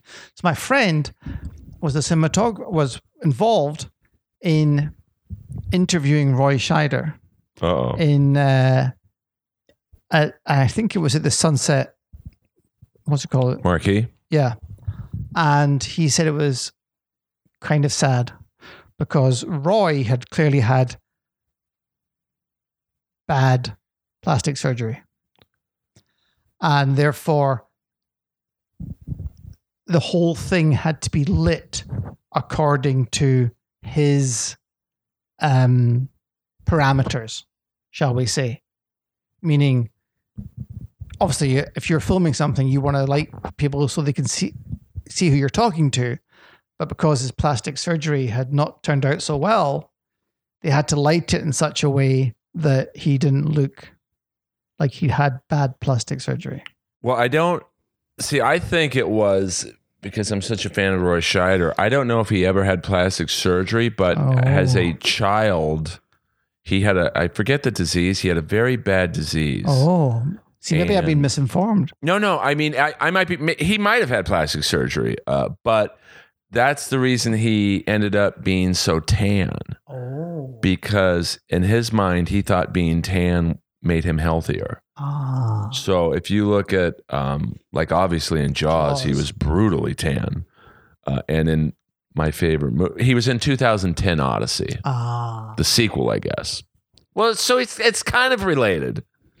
But in my favorite movie of all time, which I have an autographed, I'll show you when you leave. Wait. So Roy Scheider's in it? Roy Scheider's in it. Okay, let me guess what the movie is. I guarantee you will never guess this. Okay, so Roy Scheider. I know what movie you're going to say. No, you don't. I do. Because it's a Michael Mann type of film. Okay. Whoa. In that case. Right. So clearly it's not French Connection 1 or 2. No. And it's not Jaws. No. It's not Outland. No. I don't think he's in that. But that's a great movie. It's definitely not Outland because he wasn't in it. That's a fucking great movie, though. Very underrated. Peter Hyams is a director. Oh, Very underrated. Roy Scheider. Fuck. Now you're fucking... Hold on. I know. Right. Okay. Give me some sort of clue. Clearly I'm stumbling here. I mean, well, it's Anne Margaret was in it. Oh, fuck. Okay. You have to tell me. I don't know. It's a movie that came out in 1986. 1986. So most people, when I tell them my favorite movie is Roy Scheider, they think Blue Thunder, the helicopter movie, which is a great movie. It is a good movie. Jan Michael Vincent. No, that's I wish Jan Michael Vincent was in Blue Thunder. Well, You're thinking Airwolf. That's the TV show. Oh shit, motherfucker. But my favorite parody account, this is kind of, now we're really starting to jump all over. But my favorite parody account is on Twitter is, I think it's Airwolf for Life. It's someone portraying themselves to be Jan Michael Vincent. And when Burt Reynolds recently died, unfortunately, this guy tweeted out, "I miss my Hooper castmate. Gonna drink a 12-pack of Schlitz Tall Boy to drown my sorrows because I'm a fucking legend." So Jan Michael Vincent is in another one of my favorite movies, the surf movie. It's like the surfing Star Wars called Big Wednesday, which is chocked full of great character actors, if you will. But the movie I'm talking about, Brian, is called 52 Pickup. And it's only because 52 Pickup. It's a great. Here's the plot line. Basically, Roy Scheider's married to Anne Margaret. On the side, he is fucking Kelly Preston, who's a prostitute. Kelly Preston, John Travolta's wife. Yeah. And there is a trio of bad guys who's blackmailing him because they videotaped him with Kelly Preston. Here are the bad guys. I'll say the best for last. Okay. The first bad guy is, I'm repeating myself, but he's a great character actor by the name of Robert Trebor. He's one of those guys, you see his face, you're like, I know him. Second bad guy is the great Clarence Williams III, who plays a coked out junkie. Most people know him from the Mod Squad. Yeah. The original Mod Squad, not the Claire Danes movie. Right. And maybe he's a dream guest for this podcast, but he's semi-retired, living in San Francisco. The inimitable bad guy villain, John Glover. Oh, see, I thought you were going to say John Saxon. I had a bad experience with John Saxon. Oh, what? I'll tell my John Saxon story because it's very fast. One of my favorite movies, it's a top 5 favorite movie of mine is the Bruce Lee movie, Enter the Dragon. Yeah, exactly. I think people forget or indeed don't even know that John Saxon was like big in that world. Yeah, he's very, involved in the martial arts. Yeah. And you could tell in the fight scenes, there were no stunt doubles for him. He was actually, now he looked a little stiff when, you're watching Bruce Lee 2 seconds later, but I mean, it's like going on after, Jerry Seinfeld. You can be a very funny comic, but you're not going to look that funny going on after Jerry or Chappelle or whoever. Yeah. So John Saxon was a Roper, the gambling womanizer in Enter the Dragon. So one day I'm at my, I think it was my dentist. Mm-hmm. I walk out. John Saxon is walking into my. This is in LA. Yeah, this is Beverly Hills on Roxbury Drive. Mm-hmm. He's walking into it's a medical building, so it's dentists, it's regular doctors, plastic surgeons. And I open the door for him. Mm-hmm. And I'm like, Mr. Saxon, Enter the Dragon is my favorite movie of all time. Can I get an autograph? And he looks at me and goes, son, I don't have the time. And it's like, dude, you haven't been in something in a while. I didn't say this to him. Mm-hmm. I was thinking it. You got time. So it kind of ruined my... Then maybe he had toothache. He wasn't walking in a hurry. Like, I'm sure he had to go somewhere. But, like, I just wanted an autograph. I know, but again, here's the thing about toothache. Sorry, seriously, this fact you mentioned is like the thing about toothache. I wish I could remember where read an essay about the thing about toothache. This idea of a pain in your head that isn't like, you're going to an appointment, right? So there's no rush. He's not expecting to get treated quickly. Right. It's not an emergency. But the idea of that pain in your head can just make you a cunt. Oh, I mean, I've had a root canal. I know what it's like. It sucks, but I'm a people reader. I know, Brian. I can survey a situation. He was casually walking into this building. Right. I get it. I've had. Not that I'm putting myself on John Saxon's fame level, but I've had people maybe ask for a picture or whatever when I'm maybe talking to a girl at the patio of the store. It's like, dude, can you, I'll take the picture, but not right now. Just right. Beat it. Just kidding. But like, hey, can you come back? Yeah.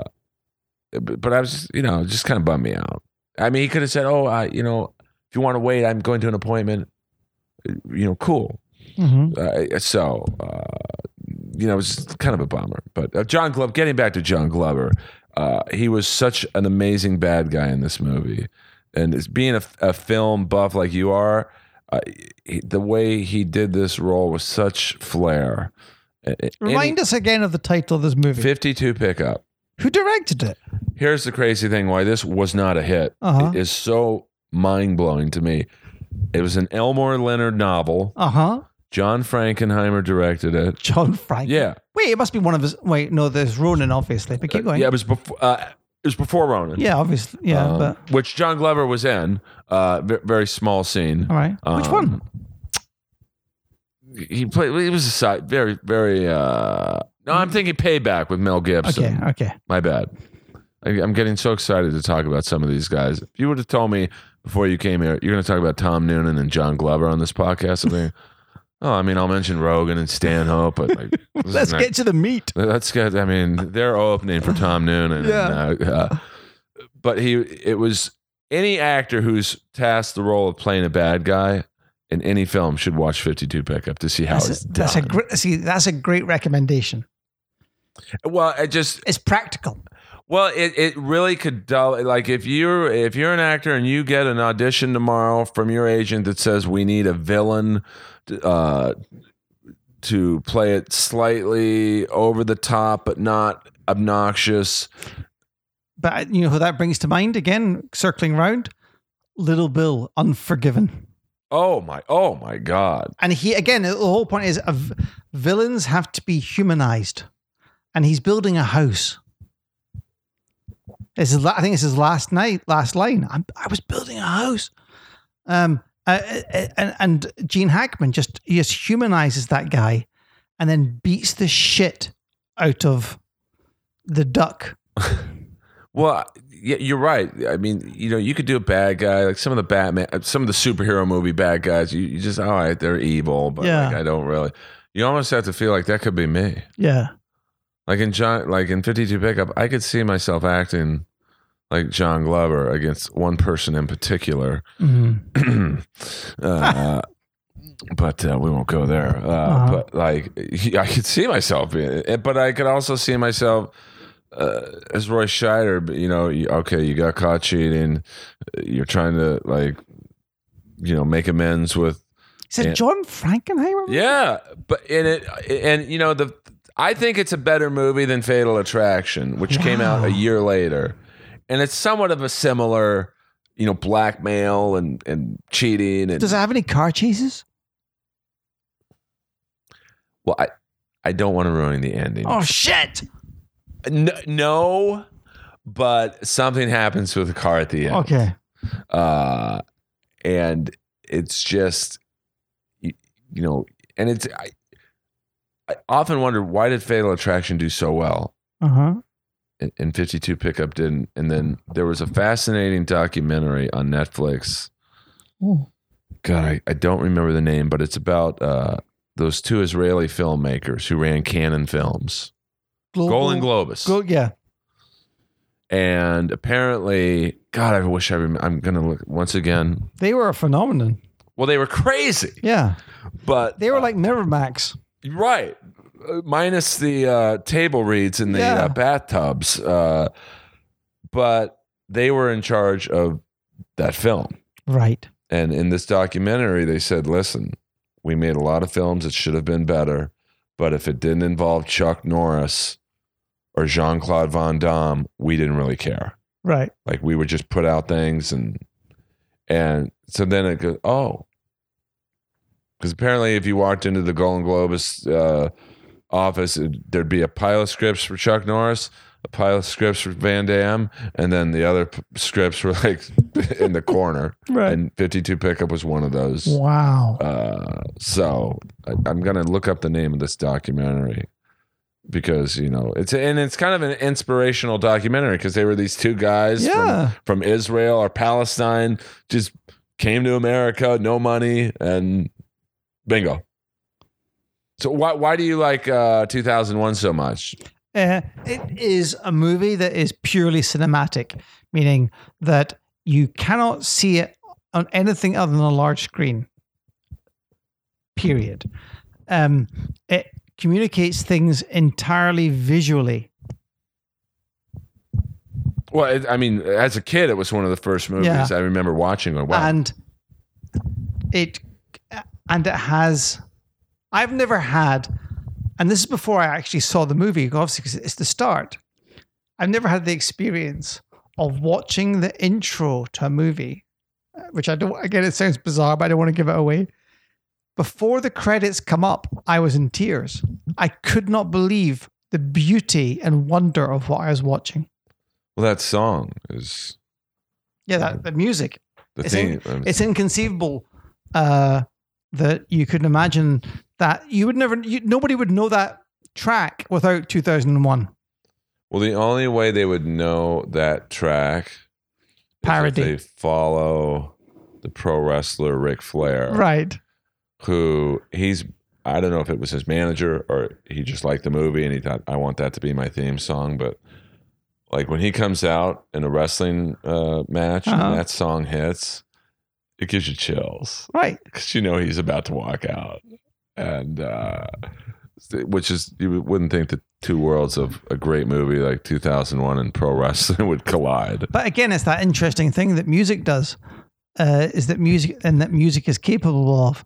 I'm going to throw in a very controversial, for all your British listeners here, there was one of my favorite quotes about music, and it speaks to the Also sprach Zarathustra theme we're talking about by Richard Wagner, which introduces 2001 and Ric Flair, there's a very controversial politician called Enoch Powell in the UK, and he gave this one. He's famous or infamous for this speech he gave, and I think it's around about 1968, where he talked about allowing immigrants into the country, and he quotes this speech by Julius Caesar about rivers of blood.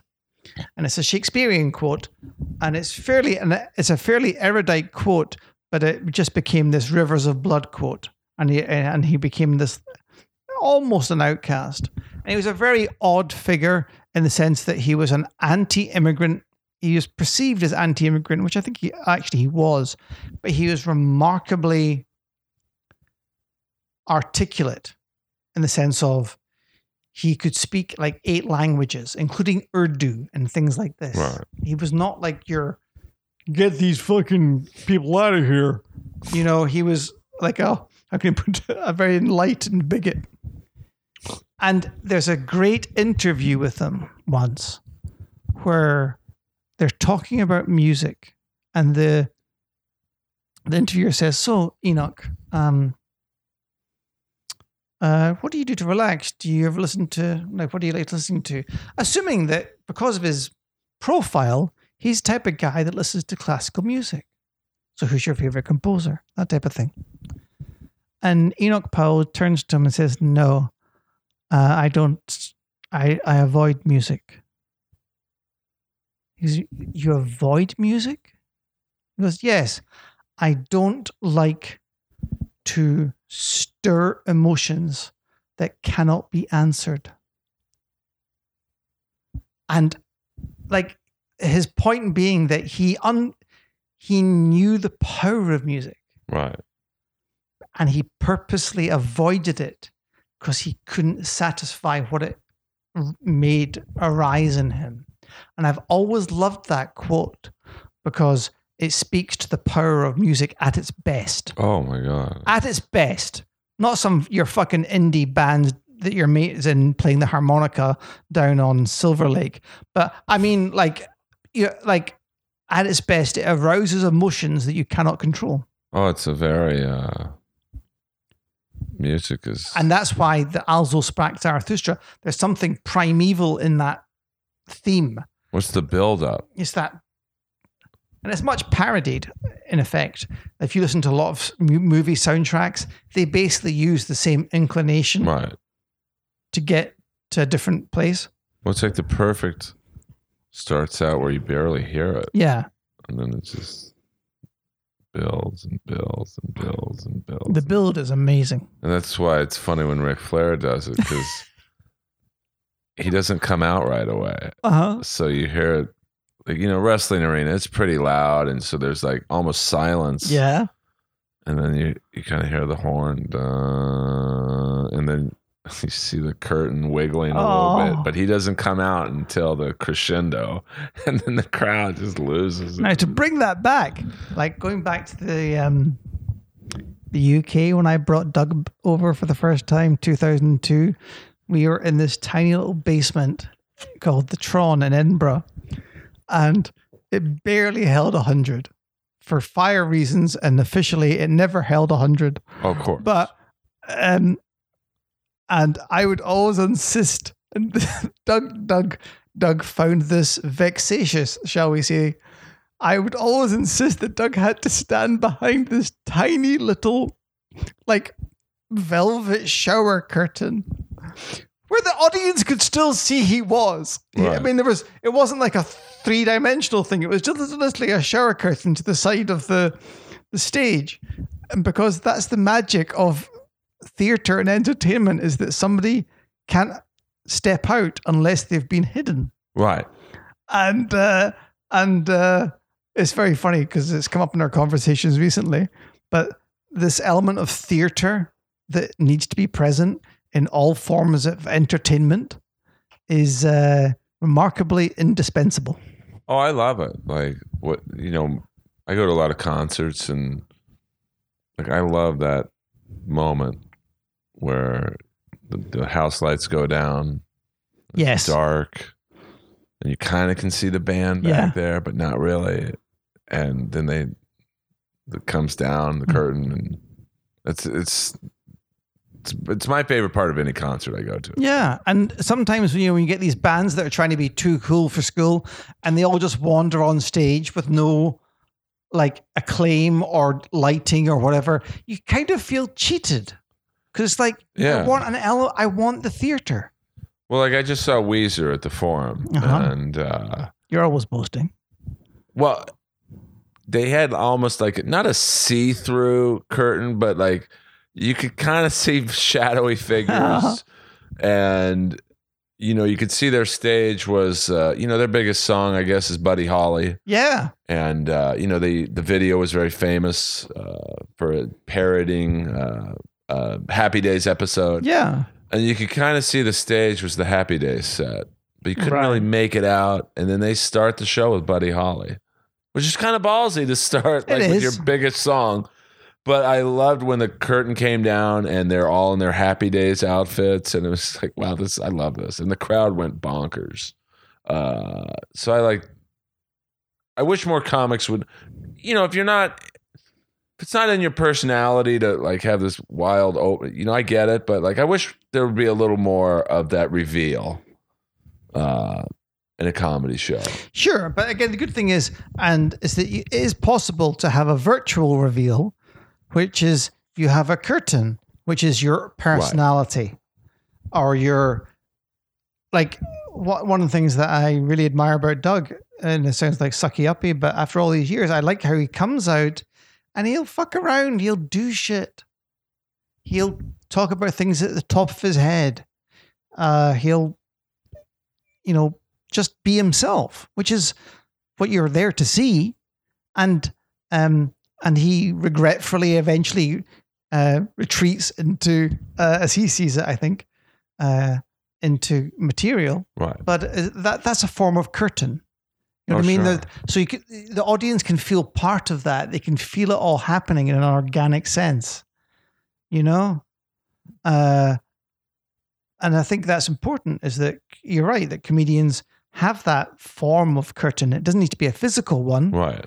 But there's a form of reveal.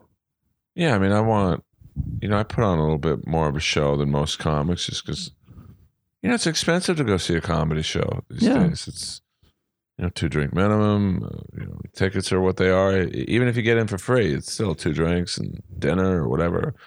I want the crowd to go, we want to see this guy again, and we would pay to see him again.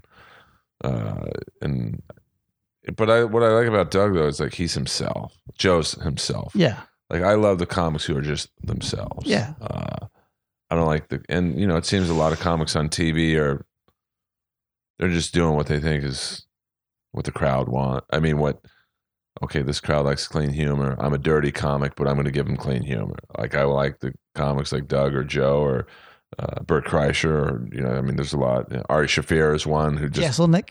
Yeah, Jeselnik is, okay, this is a sensitive crowd. Well, fuck it. You guys knew who was on the bill. Yeah. You're going to get my humor. So what I love about Jeselnik is after my roast battle with Jimmy Carr. Oh, yeah. There's a couple people who didn't think I won that battle. Name them. Well, I'm trying to get on Comedy Central again, so I can't. But he, I started with him at open mics and stuff, and we like he's always been nice to me, but I guess you'd say we were acquaintances more than friends. And he was talking to these 2 girls, and I walked by him, and he grabbed me by the arm, and he said, "Congrats on beating Jimmy." And I'm like, well, a lot of people don't think I beat him. And he just looked at me and goes, "Nah, you beat him." And it was just, I felt like I'd been blessed by the Pope. Like, yeah, fuck it, I did beat him. Yeah, I don't know anyone who doesn't think that. Oh, I know a few people, but I know that those people exist.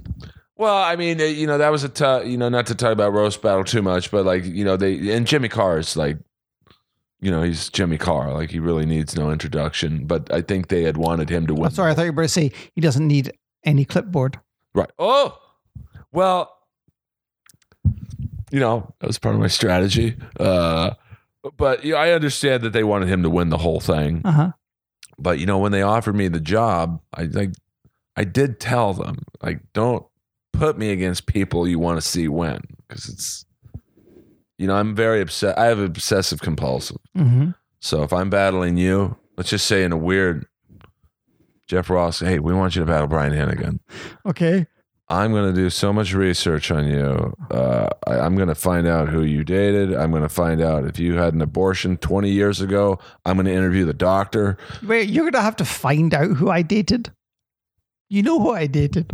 Well, but there's other women. Oh, yeah, I see you mean. Right. I mean, you know, I'd see that would be the easy way to just go to her. Right. Give me the dirt on Brian. Uh-huh. I'm going to go to the girl before her. All right. By the way, her will be upset if you don't mention her. Well, can I? No, because you guys are very friendly. Oh, we are very friendly. So, okay, I'll tell you something. I can't disclose this, okay? But there was somebody in the comedy universe, shall we say, who approached Julie Seaball. The great Julie Seaball. My ex. And again, who I'm very friendly and I hope supportive of. And I think she's fairly supportive of me. I've never had any reason to think otherwise. But somebody approached her, I won't say it's man or woman, and said, I think me and my ex, or me and my other, are splitting up. How do we become like you and Brian? In terms of being cordial with each other. Well, cordial or friendly. Like, no. And when Julie told me that, I was genuinely humbled. I honestly thought, wow. Because honest truth, I don't think it was easy. No initial transition is. But it was like, I would hope we're both good people. And I think that's what's important is that if you're both good people, you can. I'm friends with pretty much all my exes because we're in each case we're good people, and even in maybe the one situation where it's a little rocky, we're still both good people, and I'm hopeful that good people will emerge. I think it's like in comedy, if you're funny, you will make it. Yeah. I don't know what make it means. It's different for, every person. And I think in terms of dealing with exes or, bad splits, if you're both good people, years later, months later, whenever, it's, hey, let's talk, but, I certainly know other couples who, maybe one at least wasn't a good person and they never talk again. Right. And it's no loss to either one of them. Indeed. Or maybe it is to the good person. Well, the good person always feels like shit. I think if you're a human and you care about people, like I care what people think about me. If I've done anything right in 20 years of stand-up, which I probably haven't done too much right. Yeah. Is I don't have too many enemies. And I love that. It's not to say you have to be an ass kisser, but like even the people that don't think I'm funny like me.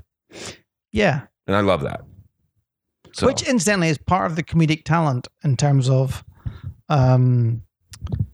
like people come to see Doug and there's this awful thing where people will like tweet or, hey, I'm bringing my girlfriend. She can't wait to see how much she hates you.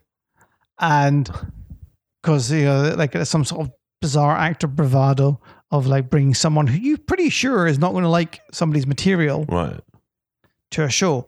But putting that aside, there's a talent involved in developing a personality or developing a style of delivery or just being yourself so that people who don't like your act still want to have a drink with you. Yeah, I mean, I know there's probably whereas I can think of several comedians who I think I've seen your act. I really don't want to ever have a drink with you. Yeah, even though you think they're funny. Even though you think they're funny. Yeah. See, I'd rather be the opposite. Like, all right, we don't really know any of these bands Earl's talking about. It's not very funny to us. The Rat joke. I don't know who Rat is or whoever. This guy has a funny accent. Yeah. He's a nice guy, though. Let's go watch something with him on the Comedy Store patio. Right. Yeah. So, that's why I think even people who don't think Joe and Doug are funny. I mean, at some point, everyone, they're good people. Yes, exactly. and they're fun to hang out with, which they are. Because they're good people. Yeah. Like, I'd rather hang out with someone. I mean, I think both are brilliant. So it's the best of both worlds to think they're both brilliant and are good people. But I'd rather hang out with a comic I don't think is funny, but I like them as a person. Versus someone who's a great comic. And there's plenty we both know that are great comics, but just awful people.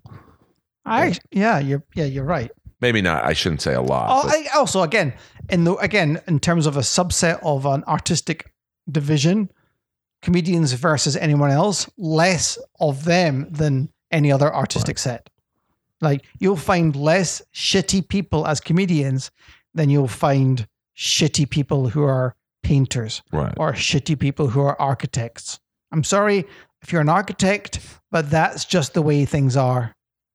Well, that's what I love about the Comedy Store specifically, is that they seem to weed out the shitty people. They do exist, I suppose. Oh, absolutely. But like at the store, if you're not a good person, you get weeded out pretty fast. Yeah. Because it's, for lack of a better phrase, it's a gang up there. Yeah. And if you don't fit into that gang, you're just not accepted. And that's a hard place to navigate if you're not accepted up there. And there's not many, but there's a few pretty big name comics who don't go up there because it's just, they'll get called out on their bullshit. They can't park their cars. Yeah. Oh yeah, that's another. Do you know who I am? I'm friends with Martin Lawrence. Whoa! Oh, sorry. Did I just say that? I'm sorry. There's an incident a couple nights ago. A member. It wasn't even the comic. It was a member of the posse who was like, "I'm friends with so and so. Can I park my car here?" And the guy's like, "No." And there was like this huge dust up, and so. But I don't want to get sued here. It's just so bizarre in the sense that Doug and I have both been in situations which are kind of joyful, where we've turned up at comedy clubs and people don't know who he is. Not who I am, who he is. Right. And we just paid our money and went in. But that's what I love. He could probably go, "I'm Doug Stanhope." Yeah. Do you know who I am? But he doesn't, because he doesn't have to. Well, it's like pointless. It's like, why the fuck would you put yourself or anybody else in that position? It's just like, just fucking pay the money and go in. But yeah, if you have to go up to anyone and go, "Do you know who I am?" then you're not that big. But it's also just, Well, paying your money is the cheapest thing to do. Yeah. But, in the world we navigate, good luck with that. Earl, I think we've probably burnt out your bandwidth. Yeah, I was just going to say, I was going to get up and check where we're at in the tape. But Brian, tell us, we were almost at 2 hours. Holy monkeys! I literally thought this will be about 40 minutes. Yes, but just you based it purely on my personality. No, it's probably my poor interviewing skills. But the name of that documentary about Cannon Films is Electric Boogaloo, the wild, untold story of Cannon Films. That sounds very interesting. So if you're wondering why 52 Pickup didn't make money, it's on Netflix. It's the story of Menahem Golan and Yoram Globus. They were great. First Blood, Rambo, all those. That was them. Oh. That was them. Well. And I want to recommend a documentary I've not even seen yet, but which was described to me in such precise detail, I cannot imagine it's bad. And it's called Filmmaker. Have you heard of it? No. I think it's called Filmmaker. And have you seen Kubrick's Barry Lyndon? Yes. Right. The son who exacts his revenge on Ryan, what's his name? Who's the actor? Ryan Reynolds? No, in Barry Lyndon. Hold on. Right. We're drunk. Oh, sorry, I'm drunk. Brian's drunk. I'm experiencing withdrawals from caffeine right now, so I'm a little off my game. But so keep talking. I think Barry Lyndon is Kubrick's. Ryan O'Neal. I think it's very odd because I said 2001 is my favorite movie, but I think Barry Lyndon is Kubrick's greatest film. But so Ryan O'Neal is the let's just call him the patriarch, and there's a son who's played by this actor who like eventually ends up confronting Ryan O'Neal. Okay. And the actor that plays the son, basically on completion of Barry Lyndon, said to Kubrick, hey, I just want to come and work with you forever, for the rest of my life, or something like that. He basically said, I'm giving up acting. I just want to work with you, for you, whatever. Okay? So that's what he did. And he basically became Kubrick's right-hand guy, as I understand it, from how this documentary is described to me. And the documentary is called Filmmaker, and it's just him talking about detailing his life with Kubrick. And it's just so interesting because he was a main guy in Barry Lyndon. Right. And he, after seeing how Kubrick worked, he just went, I see what you're trying to do. I want to come and help. Yeah, you think this guy would have... Yeah, he'd like, I'm going to become a star now. Well, that's just saying it's to kind of tie things up in the 52 pickup bubble. Like, John Glover is like semi-retired in Frisco. Like he's won Tony Awards on Broadway. Like he's a legit actor. Have you ever thought of going up there? You know, I don't do mobile podcasts. I believe I did. I've done one with Rob Schneider the day Robin Williams died. Because Rob and him were very good friends, and Rob said, "Hey, I have to talk about this."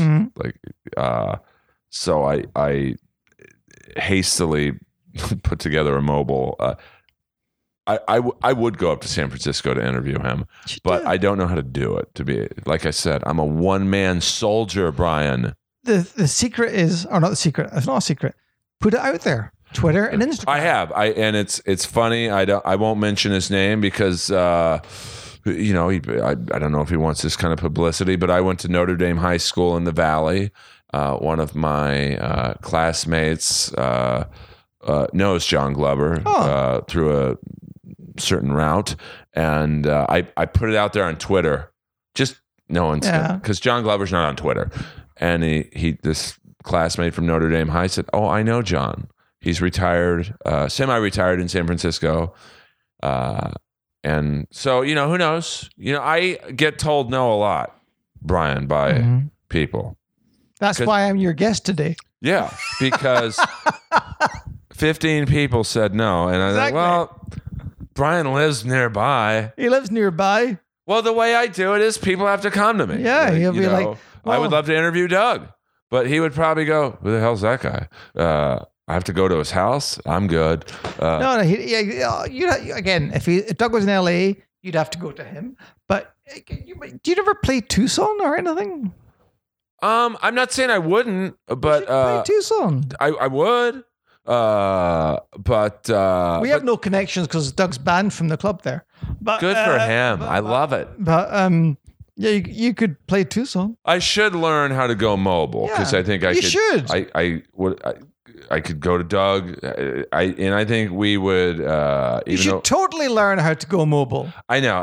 It's not that I'm lazy. I love having people. Like I loved doing this today. We sat on the couch. We're friends, so it's a little easier than when I don't know the person. But we're both standing right now. Right. I love how we said we're gonna in the podcast 10 minutes ago, and now we got into where John Glover's residence is. Right. Okay. Wrap it up. I'm trying, but you keep talking, which is great. Sorry, I came in hot there. And by the way, I'd like to plug, even though I have a little bit of turmoil with the world of Roast Battle, Julie Sebaugh wrote the definitive book on Roast Battle. She did. It's like a roast. I at one point was so angry with certain things. I asked for my name to be taken out of the book, and Julie said, "I can't do that." That's very good of her. Well, I think she could have, but she's like, "Earl, just take a deep breath." I know, but exactly what she was saying was take a deep breath. And I don't know if I'm... anyway, go on Amazon to show you I don't hold grudges. This podcast is sponsored by the Roast Julie Battle Sebaugh's book. On Roast Battle. It's the definitive coffee table book with great pictures by the amazing... Troy Conrad, who is sickeningly talented. He makes me look so good with no makeup and hair. Troy Conrad took the photos. Julie Seabaugh interviewed all the main players of Roast Battle. So go on Amazon, I believe. You can buy the book. And Brian, where can people find you on At Twitter Mr. and Instagram? Hennigan on both Instagram. You better spell that for my fans. MRHENNIGAN. And he doesn't need you to follow him, but Brian's one of the truly great people in not just LA comedy, but for what he does for comedy in general is really just follow him, become a fan of his. Doug Stanhope's like the benchmark for how all comics should act with Joe Rogan and a few others. So they're proof that you can be nice, you can do your thing without catering to outside interest. If you're funny, you can do your own thing.